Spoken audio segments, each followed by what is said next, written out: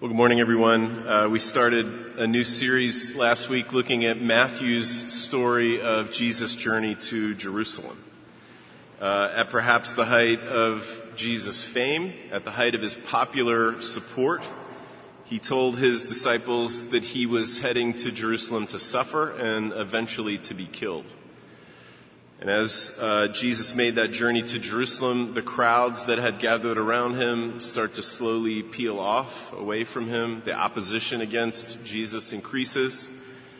And then eventually on the eve of his death, even his closest friends leave him alone. That road to Jerusalem is both hard and beautiful at once. It leads to Jesus' death, but it is also the road that leads to life for you and for me and for the world. So this morning, we're going to look at what happens right before that journey begins. So I'm going to read from Matthew 16, verses 13 through 20 for us. You can follow along where it's printed in the order of worship, or you can follow along in a Bible, or you can just listen as I read from Matthew 16.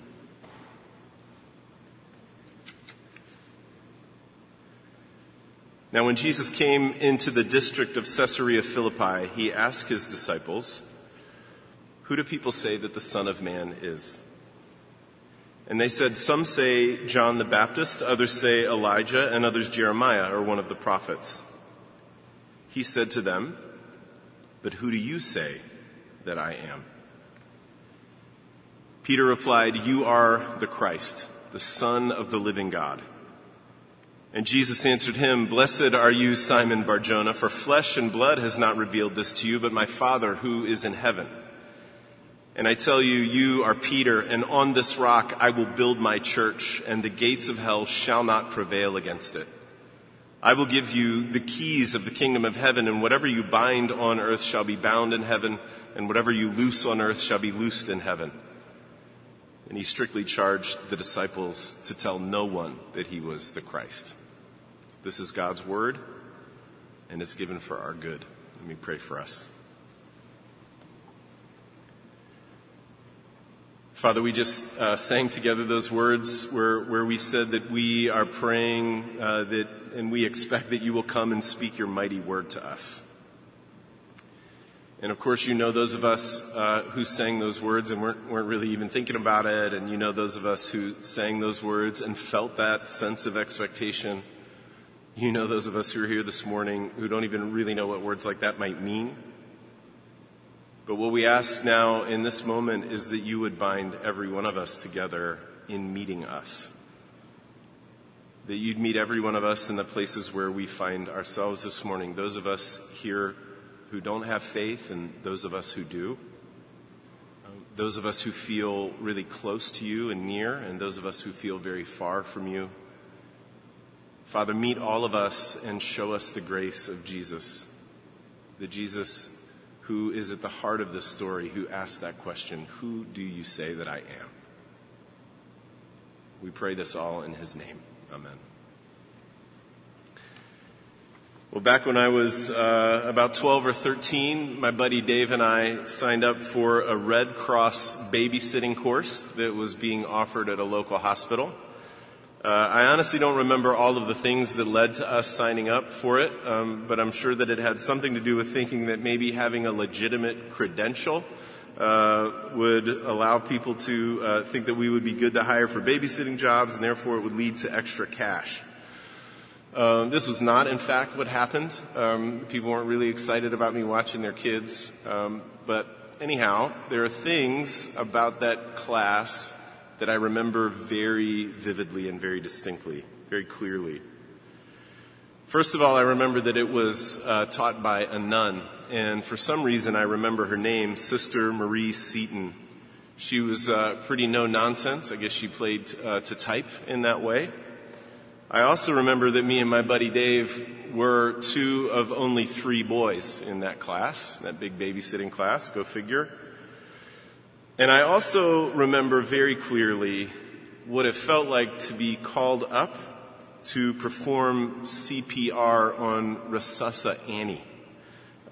Maybe you're familiar with her. That's what they called the CPR training mannequin. I don't know if they call her that now, but that's what Sister Marie called her, as in, Aaron, why don't you come up and show the class how to resuscitate Annie?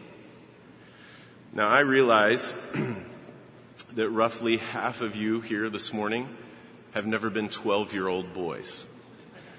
But I hope that will not hinder you from understanding just how utterly jarring Sister Marie's invitation was to me. It was wildly, wildly mortifying. And at the same time, I don't think I have ever laughed as hard as I laughed then in my entire life. Because what I had to do as a 12-year-old boy was approach a roughly anatomically correct mannequin of a female, and in front of a room full of girls and a nun, I had to put my mouth on its mouth. And I confess I was unable to complete the task. I tried as hard as I could. I tried many times, but I could not stop laughing long enough to get enough breath in my lungs to breathe into that poor thing. And at the time, I just kept thinking, why in the world did I agree to do this? Why did I sign up for this? It is not what I expected. And I tell you that because I was thinking this week about the Apostle Peter and wondering if he ever looked back on that moment we just read about and thought the same kind of thing about that moment. What did he think that he was signing up for? When he stepped forward to tell Jesus who he thought Jesus was, did he think he was going to be commended in the way that he was commended? Did he think he was signing up to be called the Rock? Did Peter imagine ever in his wildest, most far-reaching dreams that Jesus would begin reconstituting the shape and the structure and the mission of God's people right there, beginning with him? I would guess that he did not imagine that. Because Peter knew himself. And at this point in the story, we have a pretty good picture of Peter too. He's just a guy, a family man, a fisherman from an insignificant town. He's impetuous, he's big-hearted too, and he runs a little hot. But Jesus does something with him, and he does something with the rest of them that day that no one in the world would have ever expected. And you and I, every one of us who are sitting here this morning, are part of that thing that Jesus started in that moment with Peter. And our place in that, just like Peter's place in that, begins with all of us answering that same question asked insistently and quietly by Jesus. Who do you say that I am? So the story begins, Matthew tells us, in the district of Caesarea Philippi. That is a very, very strange place for Jesus to have taken his friends. The story that we looked at last week ended with Jesus and the disciples getting into a boat and sailing north on the Sea of Galilee. And so now we know that once they reached the shore, they continued walking north for probably 25 or 30 miles. It would have taken them several days, at least 2. Caesarea Philippi was essentially a fully pagan city. It was as far north in Israel as you could get and still be in Israel. It was a border place. It was a liminal place that rested between God's people and the rest of the world.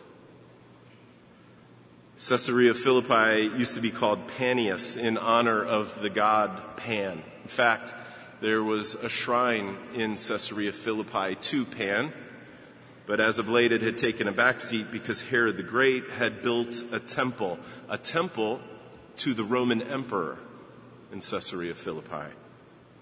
And then more recently, Herod Philip had enlarged that city and renamed it to honor himself and another one of the Caesars, another one of the emperors, Tiberius. This is where Jesus had taken the disciples. A place strewn with reminders of the powers that be. All of the collected power of their own land, all of the collected power of the entire world was in some way represented in that place. It's interesting, isn't it, that this is the place where Jesus takes them? And under the shadows of these temples and these shrines and all of the power that they represent, he asks them, "Who do people say that the Son of Man is?" He's asking them what the word on the street is about him.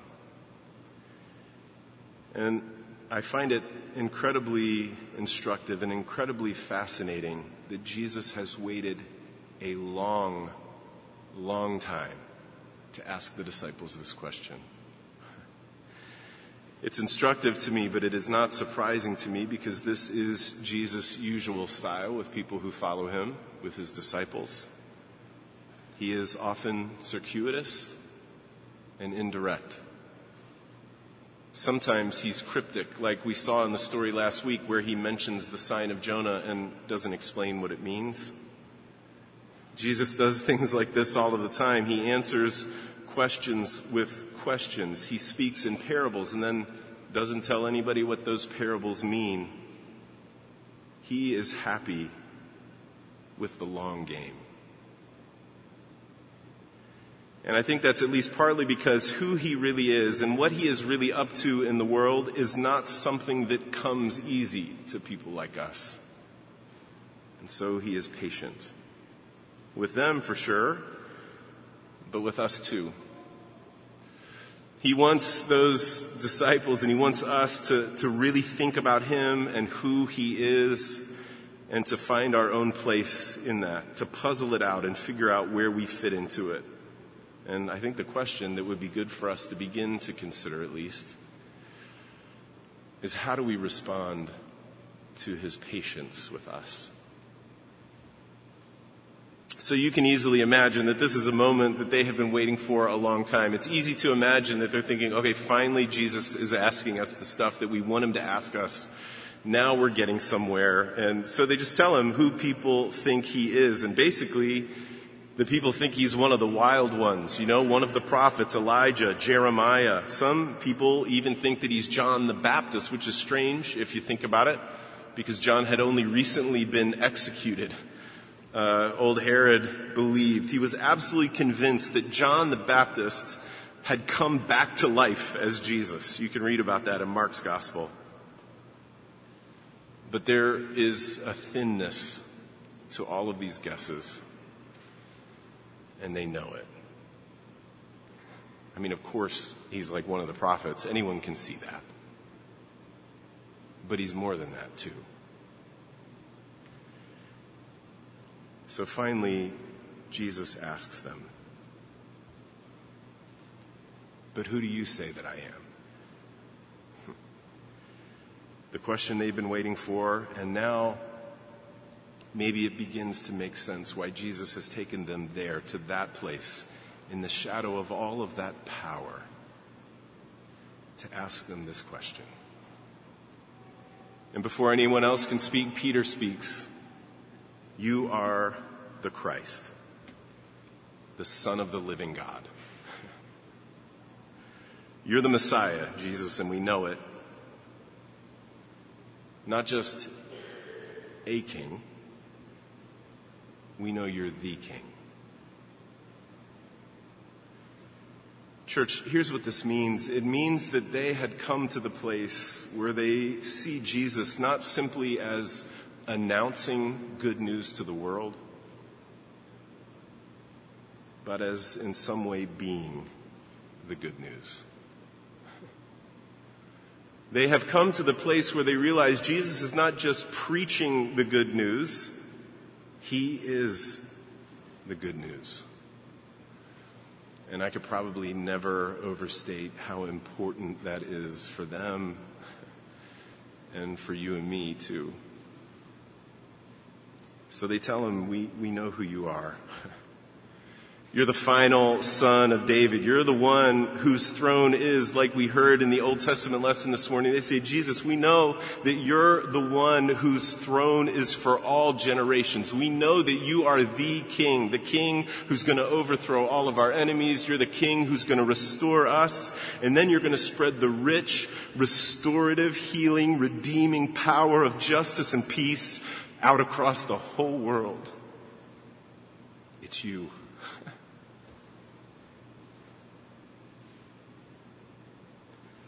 So who do you say Jesus is? Who do I say he is? This is where I want us to come back to that idea about Jesus' patience and his willingness to take the long road with people like us in sorting out the answer to that question. I mean, every one of us here this morning, every one of us here is somewhere on that continuum of grappling with who Jesus really is. I mean, some of us here this morning are not convinced yet, like the disciples were in the wait and see mode. Right? Checking the church out, checking out the claims of Jesus, not sure what to make of everything yet. And of course, others of us here this morning are with the disciples in that story. We agree that's who Jesus is, and we follow him like they did in faith. Maybe if that's you can't even remember a time where you weren't a Christian, but there's this growing sense that maybe following Jesus should mean more. It should mean more in the living out of your life than it actually does right now. I mean, in the flesh and blood of everyday life, the fruit of your faith in Jesus should show up more, but there are parts of your life where that isn't yet true.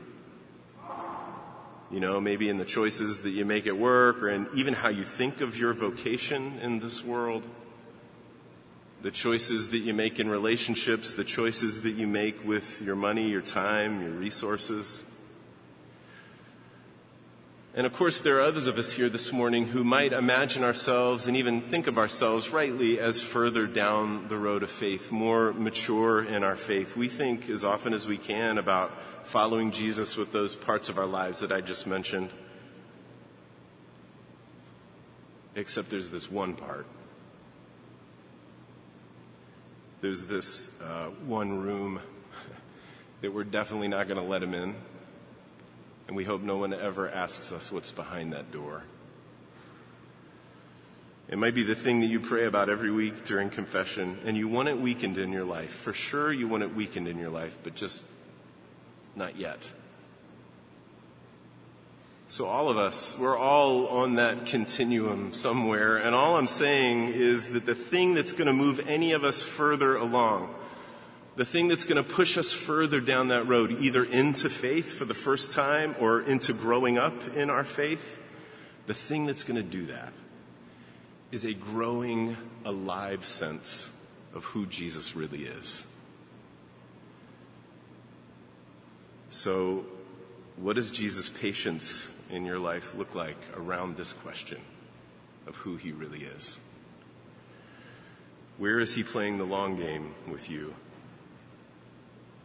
Answering your questions with other questions that are not easy to answer.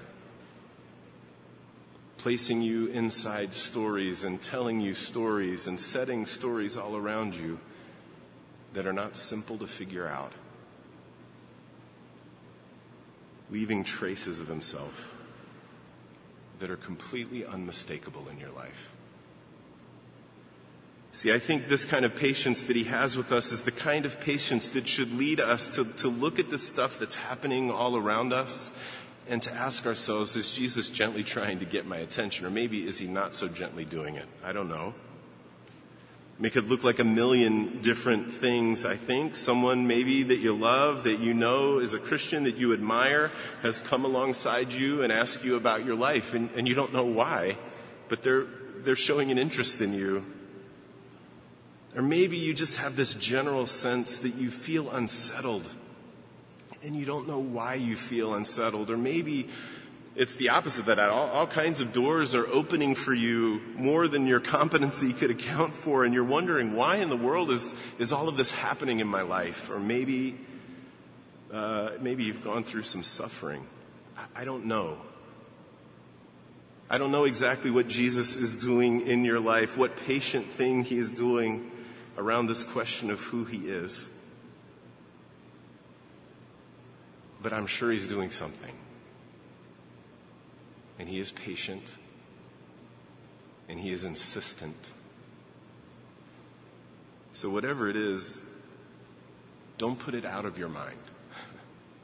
Do the opposite. Mull it over in your mind. Because in answer to that question, who he is, a deepening understanding of who he is and what that means in our lives always leads to forgiveness and to good and to flourishing. That's why he asks the question. And of course, this goodness and this flourishing and this forgiveness in this life is exactly what happens to Peter. I mean, he had no idea what he was signing up for, but he signed up for it. Peter and all of the rest of them had put enough of the pieces together. They know who Jesus is. Now, we'll find out next week. They don't really know exactly what that means. But Jesus' grace to them, his love to them, his goodness to them and to us is not dependent at all on us figuring everything out. And the evidence that that's true is what Jesus says. Blessed are you, Simon Bar-Jonah. That's what Jesus says in verse 17. He uses Peter's family name. Blessed are you, happy are you, Peter, not because you figured this stuff out in your own flesh and blood, but because my Father who is in heaven revealed it to you. And this is a really good day for Peter. Not too shabby for a fisherman from Galilee. But the things that Jesus says next are almost unfathomably good. Not just for Peter, but for us too. John Calvin, the Reformation theologian, has such a great line about this. He says that Jesus did not speak this to Peter privately, but wanted to show where the unique felicity of the entire world was set. Jesus says this not only for Peter's happiness, but for the happiness of the whole wide world. And why is that? Because Jesus' words to Peter make it clear that he is making and gathering and redeeming and freeing a people to himself. And those people he calls the church. In the Greek language, which is the language that Matthew's story is written in, the name Peter sounds an awful lot like the name rock. In Aramaic, which is most assuredly the language that Jesus was speaking, those two words sound almost identical. So that explains the wordplay that Jesus uses in verse 18. You're Peter, and on this rock I will build my church. Jesus tells Peter that he has a crucial role to play in the church. In fact, this is what he says to Peter. Peter, I am giving you the keys of the kingdom of heaven. This is where that persistent image of St. Peter at the pearly gates comes from, which is a great setup for jokes and stuff and cartoons, but that is not what Jesus is talking about here. What Jesus is talking about here is Peter being given the authority to keep the church to its witness. He's talking about Peter being given the authority and the means to keep the church persistent in pointing to its true King, Jesus. If you were here last week, you might remember that we talked about Jesus giving an alternate reading of the world, the true story of the world that cuts through all of the jumbled and false stories of the world. And it is the church, fueled by prayer, the church immersed in Scripture, that offers the whole world that alternate reading. The one about Jesus' life and death and resurrection and ascension for the forgiveness of our sins and the restoration of the whole creation. And of course, if you read the book of Acts, you know that this is the mantle that Peter happily takes on for the life of the world. He's not alone, of course, like we heard in the New Testament lesson. Jesus is the cornerstone of this thing, built on that rocky and sturdy foundation that Peter and the rest of the apostles provided. And that place is the place where you and I find our home if we follow Jesus by faith. That is, I think, at least part of the felicity that John Calvin was talking about. We find Jesus in the church, but we also find one another, and we're not alone. And Jesus says, the gates of hell will not prevail against it. Now, I'm sure that as Jesus was saying all of these things to Peter, very little of it made sense to him or to the rest of the disciples. Maybe this phrase especially. Because the gates of hell, or the gates of Hades, which is the word that Jesus uses, was one of the ways that first century people talked about death and its power. As in, once you pass those gates, there's no hope for you. You don't come back. And Jesus is saying, somehow those gates are going to lose their power. And that the people that he is gathering to him and healing and redeeming towards himself, they're not going to have to fear death.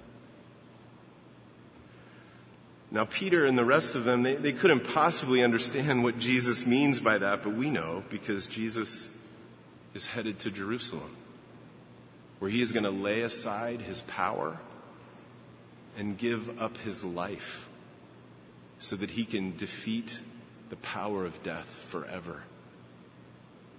And it is that part of Jesus' identity. A king, the king, that gladly suffers and dies for his people. It's that part of Jesus' identity that will be the hardest for the disciples to grasp.